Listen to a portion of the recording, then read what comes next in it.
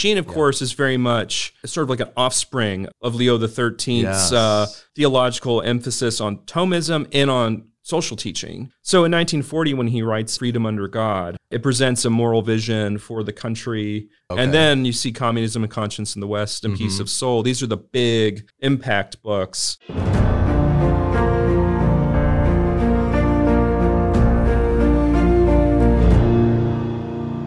Welcome to the Catholic Theology Show, presented by Ave Maria University.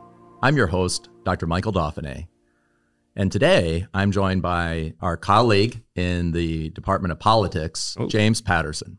Thank you so much for having me. This is exciting. I'm not a theologian, but I talk about some theology, so hopefully it'll be of great relevance to your show. Well, we're really looking forward to it. And today, we're going to talk about the really kind of, I think, great and sometimes forgotten Archbishop Fulton Sheen. That's right. And you've done a lot of work on him as a scholar and maybe just for fun as well. And so we'd love just to get to learn from you about Fulton Sheen today. And maybe just as a starting question, right?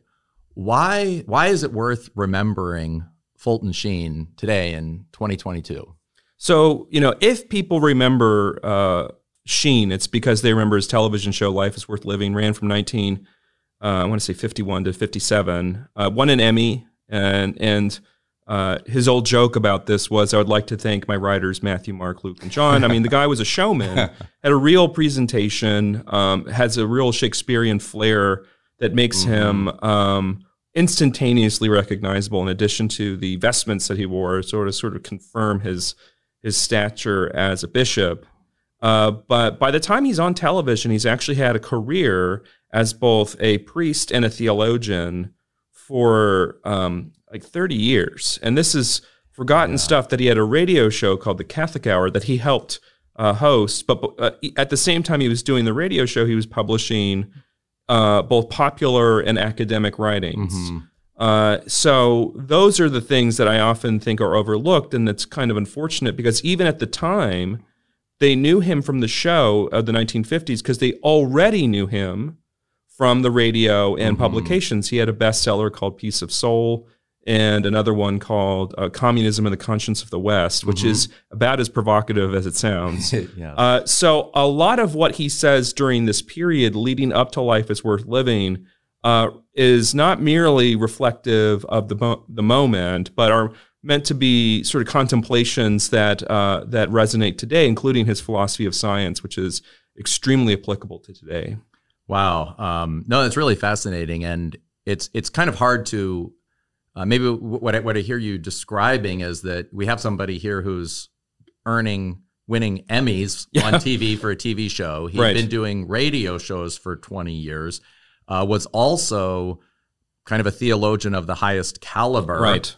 Also a public intellectual, really tackling intellectually the crises of the day. He was also a master converter. He's on the cover of Time magazine in 1940 as the man who's converting the elite. Like Clare Boothe Luce was someone that he brought into the church. And so, I mean, the man was he was unconquerable for a time in there until after the show's over, and then starts to, get a little older and has a run-in with Cardinal Spellman, and we don't want to dwell with that on, but So maybe I know you're working on a book. Is that correct? That's right. And what is that book focusing on? So there's been a recent resurgence in the publication of Sheen's work. I know Tan Press has some books that have come out because they've fallen into public domain, so they can be reissued. One book that actually went into public domain early was an actually really great book called Freedom Under God. The press went kaput, and then nobody bought the press, so it just fell into public domain. So you can get that for cheap online. But my book is going to be more of a compilation of some of those sections of those works, as well as harder to find materials that Sheen published, say, in America Magazine or the Irish Times. And the idea would be to sort of look at these during the period when he's more engaged in formal theology and sort of dwell on his ideas of the church, politics, and morality. And the reason why this matters is that Sheen's writing during a period when the church is actually experiencing a lot of internal disagreement about these things, the early 20th century. And he's kind of an odd duck because on the one hand, he's, an American as American can be. He goes to St. Viator, goes to CUA, he taught under Monsignor John Ryan, Monsignor New Deal, this very like progressive Catholic. But then he heads over to Louvain, a Catholic University of Louvain, now it's today, and he studies under all these neo-Thomists, and he knows Garrigou Lagrange. And so he kind of emerges this kind of a combination of influences that makes him, on the one hand, very orthodox, but on the other hand, very little r Republican. He's very insistent on things like popular sovereignty in a way that you wouldn't necessarily expect from a Louvain-educated neo-Thomist. So these sorts of things are forgotten because often what Sheen's remembered for is more of his popular work, and it's a shame to forget that. He was a serious thinker too. Yeah. He received a prestigious award from Louvain, correct? That's right. It's a great story. He got something called is it the agrégé? I don't yes, speak. Okay, I think so. I don't know how to speak. I learned German, unfortunately. You don't want to hear me try to say that in German. So when they're awarded, it's essentially like a super doctorate. And when they award it, they don't tell you how you did until you arrive at the evening. So if you've performed poorly, they serve as the beverage of choice water. No one gets water. I think if you're going to get water, they don't let you finish. If it's below average but acceptable, it's beer. Normally what you got was wine. That was a sign that you did fine. But special occasions, they serve champagne. And he says his biography, A Treasure in Clay, the champagne was particularly sweet that evening. He crushed it. And because he crushed it, they actually offered him a position at Louvain, which he turned down. Yeah, I think that's something that a lot of people don't realize is that he didn't become a popular speaker, a popular theologian because he wasn't capable of being a first-class academic theologian. He really had that opportunity and just, I think, discerned, right? I mean, can you say anything more about that? What made him choose to, go back and serve the church? So, I forget who it was in the United States. It may have been Spellman by then, but I forget who it was. He has sort of had a person who was supervising his work as a sponsor. And there were two concerns about Sheen. One is they didn't want to waste one of the most promising American Catholic talents on Europe. So they want to bring him back. So maybe he wanted to on some level, but he knew that that was not going to be what's asked of him. So I think he went under there with that understanding. The other is that the first thing they did with him afterwards is they sent him to some rural English parish, essentially to humble him. I mean, while he was at Louvain, he actually goes on and meets with Pius XI and the future Pius XII. I mean, he's given this papal treatment, and they're like, maybe we're kind of ruining this guy, right? We need to send him to somewhere in the middle of nowhere in a non-Catholic country and really get to him, right? And then he ends up making friends with G.K. Chesterton. So the guy finds a way. Wow, that's amazing.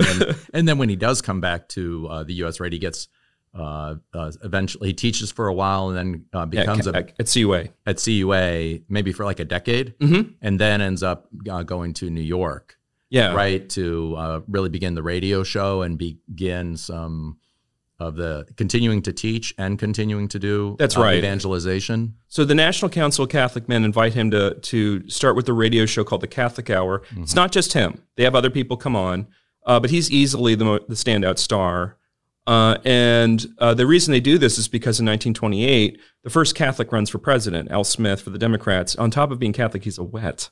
So he wants to rescind prohibition, which makes him like most of the rest of the country. But, no one's allowed to say that. And so he runs, and it's vehemently anti-Catholic, the campaign against him. It's done by the Republican Party. The Republicans of the early 20th century were largely Protestant, in many cases very animated by a sectarian spirit against the still sort of resonant both Catholic Protestant division, but also sort of ethnic division, sort of the Anglo-Protestant establishment, as it used to be called, versus the Italian, Irish, Polish immigrants. And so he's brought on essentially to defend Catholicism as it's practiced in America against the idea that they would not be loyal Americans. So the prevailing idea was that Catholics were going to be ultimately loyal to the Pope. And Sheen says that to be loyal to the Pope is to be loyal to the country. And so he's nominally teaching at CUA up until 1951, but it's on a very reduced load. And he's constantly being shuffled around in different departments as CUA tries to figure out how to balance their faculty on how they're going to teach. So he does have a lot of students that came out of the program learning from him, but by the time the 30s and 40s have rolled around, really his classroom is America. That's amazing. And what would you say maybe are some of the connections between some of the work he did in his doctoral studies and his academic work and his writing, his intellectual writing, and his later popular appeal and navigating some of these very complex political and dealing with the rise of communism, so many other different elements. So you've asked me to tell you what the introduction to the compilation of the book is. So you're good at this. But no, the early part of Sheen's work is concerned about the relationship between reason and revelation, which is a small topic. Right now, this is definitely a theology topic.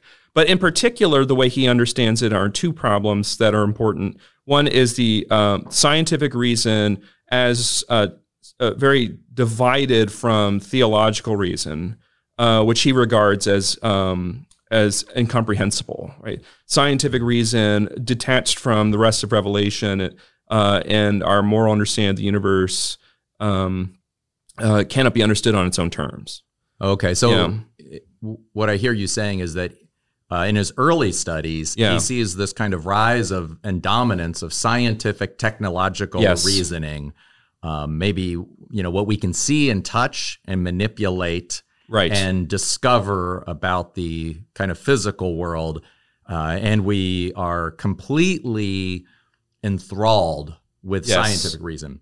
But we see that as somehow separate from moral reasoning, the kind of moral foundations of the universe. Yes, and also from the higher level of the theological meaning of the universe. That's exactly right. And the reason it's incomprehensible is that scientific reason cannot account for itself.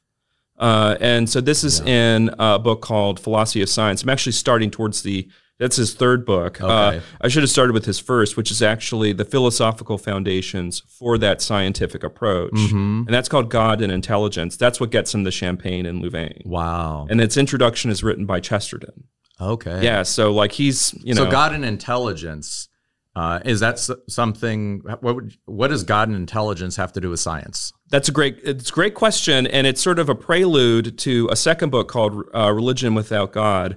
And the idea is that there are these pragmatic thinkers. So pragmatism is a school, not like they're thinking practically, but pragmatism is a school of philosophy in which what's true is what works. Okay. And so the idea of any kind of revealed scripture, the idea of God, is really subject to this criteria of does it work? And you can imagine for many pragmatists, either implicitly or explicitly, the answer is no. And Sheen essentially has a great deal of fun with this philosophy because it's not very good. And so he just makes hay of it. And this is why Chesterton writes the introduction, because he's equally concerned about this attempt to essentially relegate God to a parentheses.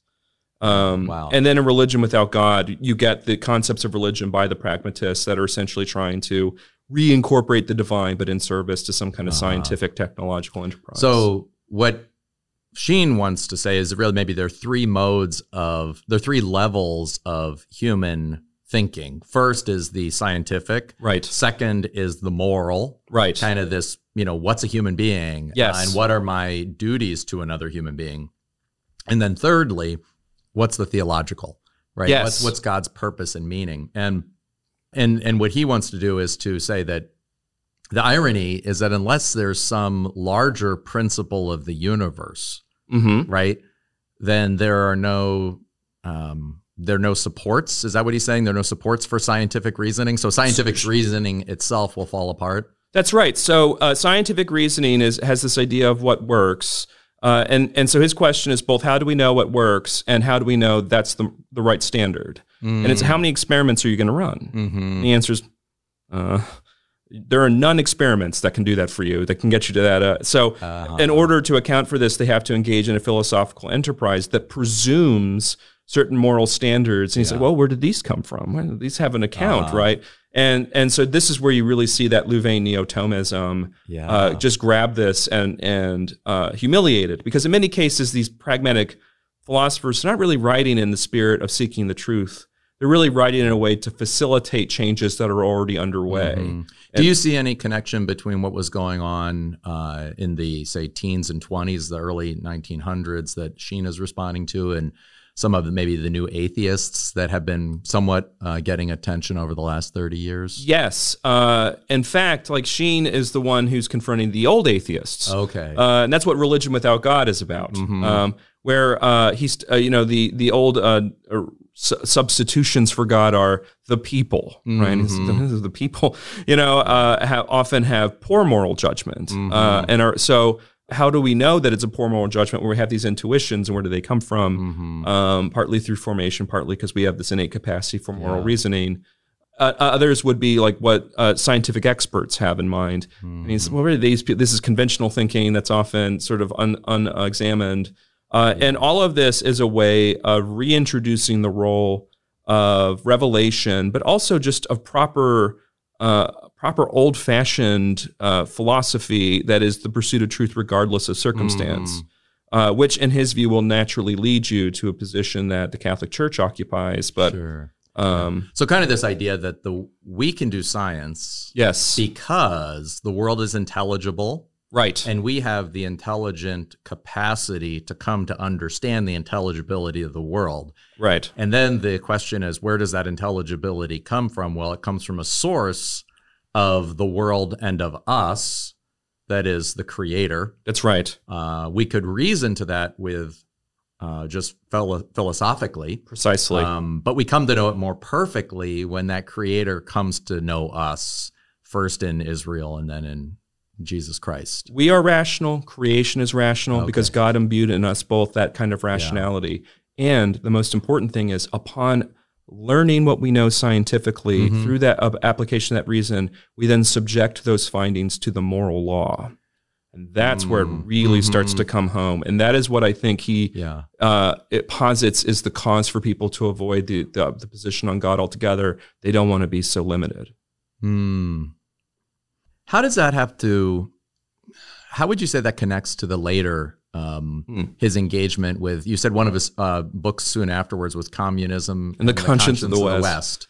Yeah. So how is this treatment of science and the goodness of science, but also the limits needing to be within a moral and theological framework, what does that have to do with his treatment of communism? So communism, we tend to forget, broadcast itself in the early 20th century as scientific.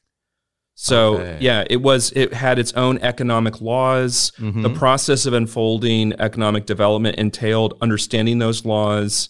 And so the idea behind a scientific revolution was both part of the early bourgeois revolution of the 19th century, but also in the communist revolution that starts in the Soviet Union. And so the first thing he wants to do is he wants to describe how the scientific basis for communism is of the same variety as these other versions of science, which is without any kind of appeal to the moral law. And so the consequence that you get is that communism is not just amoral, right? It's not really skeptical of a particular moral law. It's anti-moral. It actually propagates anti-religion, and does so by what he calls a hideous simulacrum of Christianity, which is sort of almost intentionally develops a kind of antichrist persona, where he says rather than the eternal body and blood of Christ present in the Eucharist, they have Lenin stuffed with paraffin and wax in the red square. So it's the closest they can get. And so this is why everything's permitted by the party.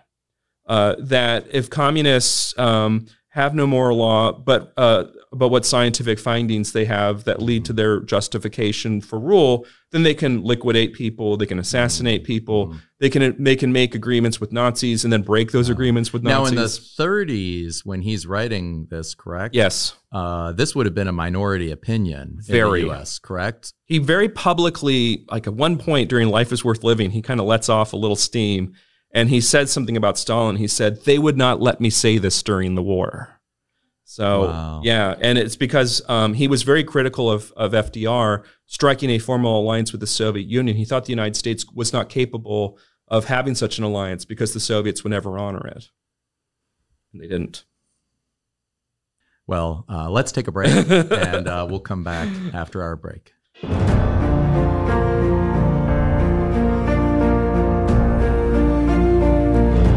You're listening to the Catholic Theology Show, presented by Ave Maria University. If you'd like to support our mission, we invite you to prayerfully consider joining our Annunciation Circle, a monthly giving program aimed at supporting our staff, faculty, and Catholic faith formation. You can visit us at avemaria.edu to learn more. Thank you for your continued support, and now let's get back to the show.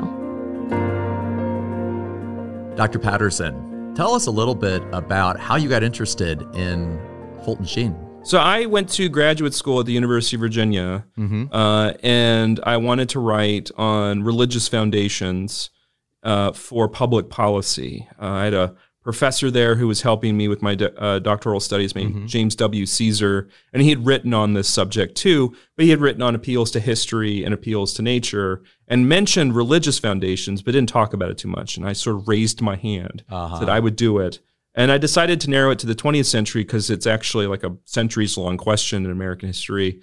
So I decided to focus on the 20th century mainly because it's the easiest to resource and nobody else had written on it. So I would stake the easier claim. Always smart. So I talked about Jerry Falwell and Martin Luther King, and I was going to talk about John Courtney Murray. And I say this to my mother. My mother, Donna Patterson, was partly converted by Fulton Sheen by watching the program. And she said nobody knew who Murray was. She said, that was just for philosophers and for theologians. The person that everybody knew about, like King and Falwell, was Fulton Sheen. Fulton Sheen, who's this? And so I find that he's had multiple episodes uploaded to YouTube, not just through EWTN, but all these sort of random Catholic users on YouTube. I cannot believe I hadn't heard of him. And so there are two really excellent works on this, America's Bishop and Fulton J. Sheen, A Catholic Response to 20th Century. So I look those up, I read them, and I say, we have it. This is it. My mother was right. Okay. Yeah. That's awesome. It's awesome. So what struck you when you were beginning? So in a way, maybe you went through the same kind of discovery that perhaps some of your readers or maybe listeners today or students today will go through. They may have not heard much about Fulton Sheen, and then all of a sudden discover that he was really one of the giants of 20th century American Catholicism. What were some of the things that when you began to see, and after you discovered that he was famous and well known, what were some of the substantive points that made you think, wow, this man's not only famous, but he has depth? So the book that is most obviously appealing to me when reading this, since I do political science, was that book I mentioned before, Freedom Under God.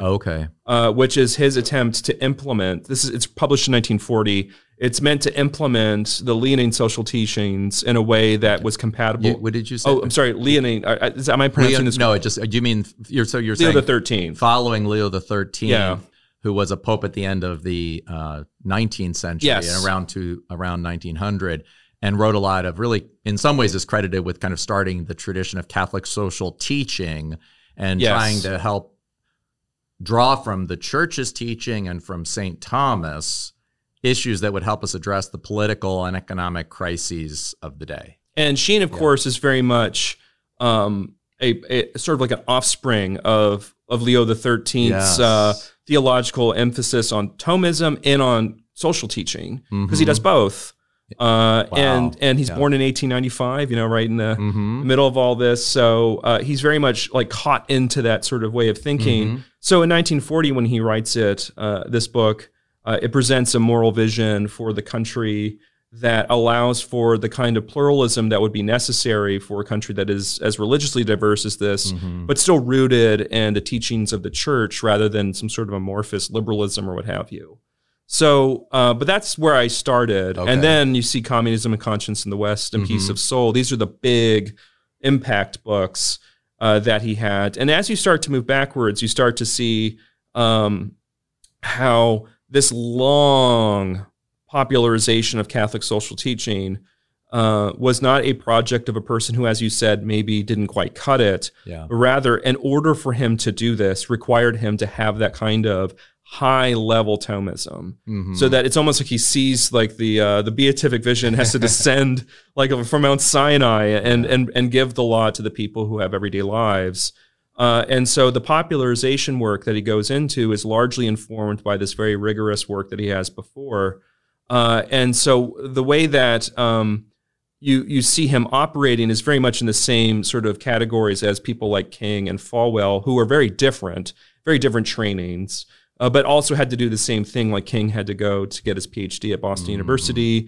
Only then is he able to minister very directly on issues of racial justice. And Falwell sort of goes through his own version of this as a Baptist in order for him to become a popular speaker. But every time you write a book like this, there's the case you really want to talk about. And it was Sheen. You can tell from the way the Sheen chapter is written in the book. It's like, that's what you fell in love with? I dwell a little bit on Sheen, although the other two chapters are also excellent. So, yeah, absolutely. And, one interesting thing there is I think and maybe this is partly just, the shift from the 20th century to the 21st century in the United States. It's hard for us to imagine today how significant religious formation and religious ideas were to the political discourse of the 20th century. Yeah, in newspapers, they used to publish full sermons in the religious pages, and Sheen's would be among them. And these were not religious newspapers. No. Right? The New York Times, the Washington Post, they had like a religious, this giant, like they have like a prominent rabbis. A whole sermon would sometimes be placed in there. They would report on what they had to say, even if they didn't print the whole thing, because not everybody got that treatment. And it was news, like which whether a church took a position on a particular issue at that time. So it was very significant, and it was high stakes. Yeah, like this is a period when there's still some semblance of religious violence that can occur. And I think there was, you might be able to correct me, but I believe it was in 1942, the Christmas address by FDR we'd been in the war for a year. Yeah. Probably the nadir of the war. Not a good time. I mean, Europe has been at war for 3 years by this point, and it hadn't gotten any better for us getting involved. No. But I believe he said in his Christmas address that year in 42 that basically, what are we fighting for? And he said, we're fighting for our religion. Yes. Right, we're fighting for our religion against the forces of barbarism. And so it was kind of understood that, say, there wasn't one religion that dominated the West or the U.S., but there was kind of a conglomeration of religious viewpoints that somehow spoke to, the ultimate, the dignity of the human person, the obligations of the human person. Yes. The notion of sacrifice, all this different idea, but this was broadly something like, at that time, a Judeo-Christian. That's exactly right, that phrase. Viewpoint. So I always like to joke. I actually have a talk that I give called The Rise and Fall of the Judeo-Christian Consensus. But the joke is that why on earth did this ever happen? These, Protestants, Catholics, and Jews aren't really well known for getting along with each other. And it is precisely, as you say, a result of this kind of experience and fighting in the trenches together. And there was a pointed effort in film during this period to depict like Jews, Protestants, and Catholics serving together in the trenches. So Sheen is emphatically in favor of this approach of there being some kind of civil peace among religious denominations. This doesn't mean he's indifferentist, right? He still affirms very much the truth of the Catholic Church, and does so wherever possible and whenever possible. But that doesn't necessitate some kind of fomenting of division. And maybe there's, if you think about one of the things that, say, Thomism is known for, is that faith and reason do not contradict one another. Exactly. Like, grace does not destroy but perfects nature.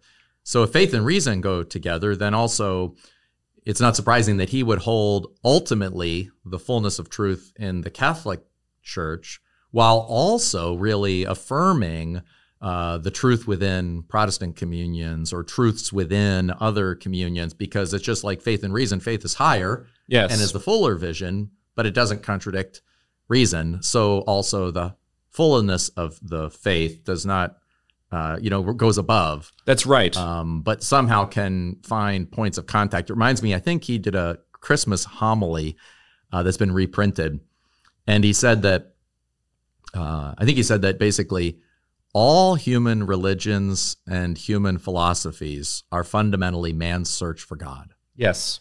And what makes the Judeo-Christian different is that it's God's search for man. Yes. Right. And so on the one hand there, he's in one image, he's showing like the radical uniqueness of the Judeo-Christian vision, the certain sense of God's search for man, and ultimately God becoming man, right, in a crib in Bethlehem.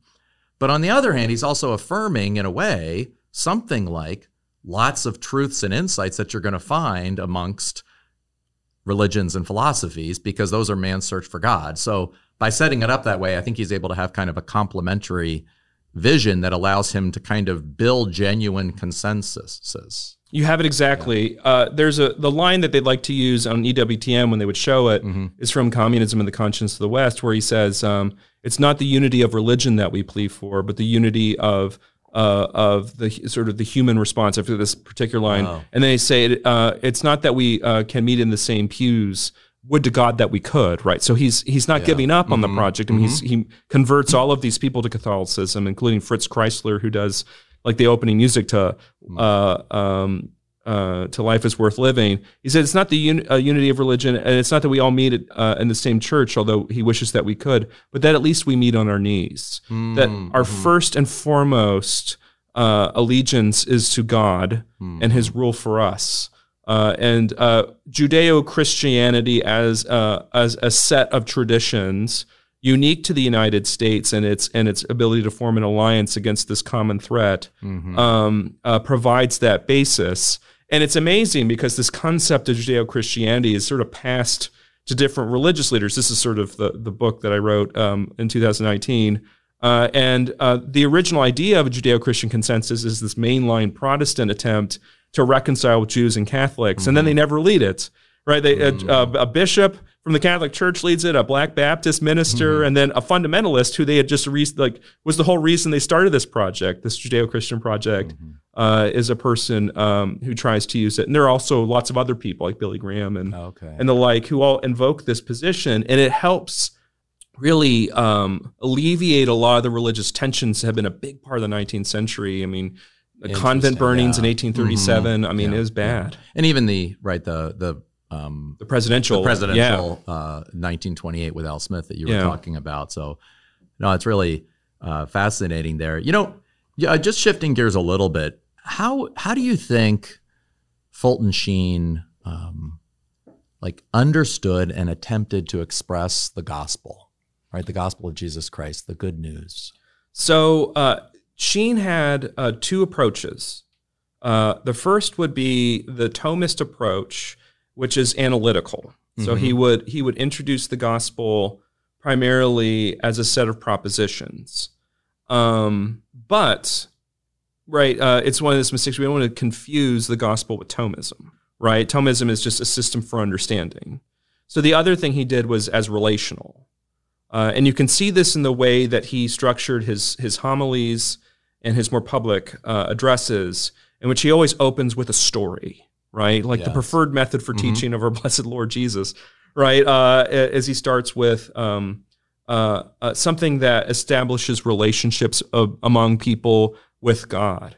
And so then he situates the more analytical frame of Thomism in this relational story that gives like a kind of animation, this living and breathing nature of the gospel that at the same time is not purely emotive, right? He's not, he's often thought to be, because he's got the blackboard, he talks about his angels, he has this Shakespearean flourish to him. But if you pay attention to what's on the blackboard, it's often things like nous, and you're like, what is this doing on a blackboard in 1950s? And one of the things that Thomas would always teach is that because we're bodily intelligences, we can only encounter truths with images. Yes. He calls them phantasms, but fundamentally we have to have truths and images go together. So I can't think of a triangle without having an image of a triangle. Exactly. And I think one of the things that maybe because of the particular world in which he was living, in which there were many, huge confusions about what the faith was. Yes. Right, in the 11th and 12th and 13th centuries. But there was also a certain kind of consistency. I think that, I guess what I'm trying to suggest is that he would actually, I think, really welcome the idea that we need not only images like triangles or images of truths, but we need images of stories. Yes. Because we can't understand the image of God's love, right, without the story of the prodigal son and the father coming to see him. Right? Yeah. So I do think there's a real synthesis there, but I think you're right. It can also, people can think that stories are what we do when we shut off our reason. Yes. And I think for Fulton Sheen, it's the opposite. It's Yes. that there's nothing more rational than listening to a story and using the story to discover certain truths about ourselves and about God that otherwise we cannot see. Yeah, he incarnates this way of thinking about theology, this sort of analytical frame, and precisely the model that our blessed Lord has in the parables. And he does so very consciously because he knows that a lot of people aren't graduates of the Agrégé and Louvain. You can't merely start to propose. Can you think of a story that I can think of two. Okay.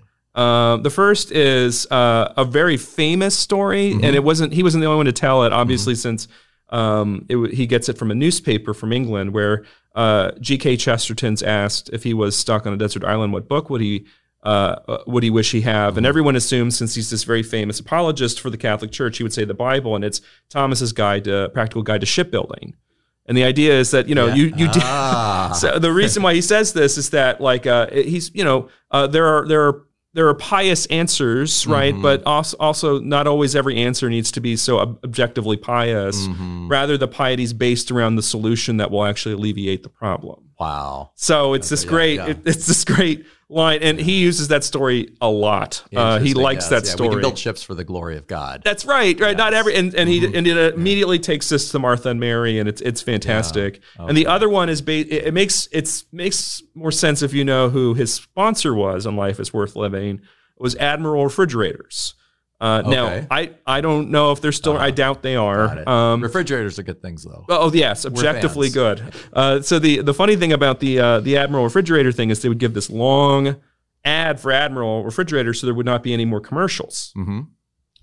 And when he would come on, a child apparently said to his mother, "Here comes Admiral Sheen," and the idea was that sometimes we need to work for money. And that this is okay. And this was actually, I believe, the opening to one where he asks, is capital or labor always right? So, again, a lot of people think of Sheen as this kind of like televangelist. But imagine watching a show titled that today. I mean, it'd be very, very divisive. But he decides to take the issue on directly. And the answer is that neither is always right. Yeah. What are some books for people that are interested in learning more about Sheen, or maybe reading something that Sheen wrote? Yeah. Which books would you suggest? So I would never discourage people from reading Sheen's the many, many compilations of Sheen's spiritual writing. Okay. It's just that there's a lot of them, and just whatever's at the top of the Amazon or whatever. I'm sure that'll be fine, but sometimes it's not always the best option. If you want to know a little bit more about his unvarnished Catholic social teaching, Freedom Under God is good. There's also an earlier version of that called Justice and Charity, which was recently published by a Chesterton Press, maybe like an affiliate of TAN or something, I forget. So Communism and Conscience in the West is one that I would avoid until you're like really into Sheen, because there's entire chapters that are just about high and mid-level Soviet officers, and it's kind of really dealing with a lot of the issues of his day very specifically. I remember I think my grandmother, who was a French Canadian Catholic, right, and I was going through her library, and I remember getting a copy of her Fulton Sheen's Life of Christ, and it had I think it was Bernadette Casaubon Dauphiné, But I remember, like, I think his life of Christ would seem, I think partly what he did was really introduce people to Jesus Christ. Yeah. And, I think that sometimes is, I don't know, I almost is like forgotten. World's Greatest Love, his book on Mary. Oh, yeah. Yeah, 3 to Get Married, I think, is another one about, right, getting married with God. Those mysterious why God priests. matters. Yeah. Okay. I mean, these are, and you can find for 99 cents, you can find some of the edited transcripts from Life is Worth Living. As a person who has to work in archives, the change of title in the middle is extremely frustrating. Okay. But are the Life and Worth Living, so that's the show, the TV show he did from 51 to 58 or so that won, I think, an Emmy or 2. So are those available on YouTube? You can find them, yes. Okay. And there's no better thing to watch on July 4th than his Glory of Being American. Oh, wow. Which, he... that initial project from the 1930s of accounting for a form of Catholic patriotism is on full display. But the divine sense of humor is excellent, and he has one on broad-mindedness that you can find everywhere. And he said, you become so broad-minded, your brain falls out. Right? These all like Sheen little nuggets that are great fun. Well, that's great. Well, before we close, I'd like to ask you 3 questions. Oh, so just kind of quick questions. You can answer them quickly. Oh, okay. What are some things you do on 1 or 2 things maybe you do on a daily basis, right, that help you find meaning and purpose in your life? Oh my gosh. So this is going to sound strange. But I use a social media site called Twitter, which is not probably where you expected me to take this. But there is a coterie of people, not all of them Catholic, but many of them Catholic, who will ask for prayers. And they maybe don't have a lot of friends or family in their lives. They don't know who to ask. And so they just essentially cast it out to social media.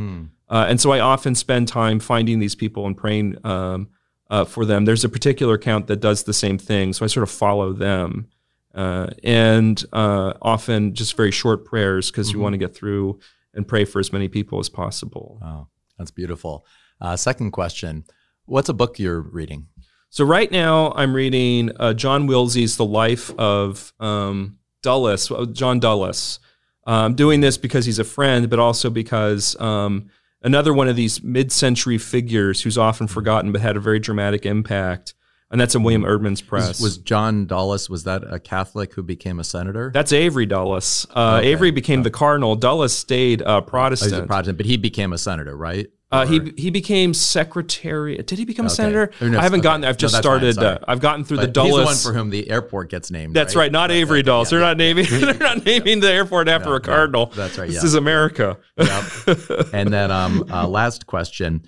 This is a theology show, so we want to try to ideas about God matter. Yes, that's partly what we're trying to investigate. So, what's a false belief that you held about God that maybe hurt you at some point, and what's the truth you discovered? So growing up as I did, I grew up in Houston, Texas, and I'm 42. So that puts me 1980, moved to Texas in 82. That puts me right in the middle of the sort of almost like a third great awakening among sort of Baptists, evangelical Protestants, and Houston was very much on fire with that. So I come from a Catholic home. Both my parents are converts. But I'm cradle. And being in that milieu meant that no real emphasis was on Mary. And so I grew up with converts who didn't have a Marian devotion because that was not what they were raised with, and surrounded by people who actively opposed any sort of Marian devotion. And so I didn't have much of a veneration of the holiness of our Blessed Mother until really I came here. So Ave Maria, obviously, in the name, you better get one. That's beautiful. Yeah. That's beautiful. Well, thank you so much, James Patterson, for being with us. And when do you think that book will be coming out? Well, I've got to finish the proposal. I have to find one last thing, which was Sheen's statement on the Vietnam War, which we'll have to save for another episode, I guess. And then I'll be sending it off to press. Okay. Well, thank you so much for being on our show. Thank you for having me. Thank you so much for joining us for this podcast. If you like this episode, please rate and review it on your favorite podcast app to help others find the show. And if you want to take the next step, please consider joining our Annunciation Circle so we can continue to bring you more free content. We'll see you next time on the Catholic Theology Show.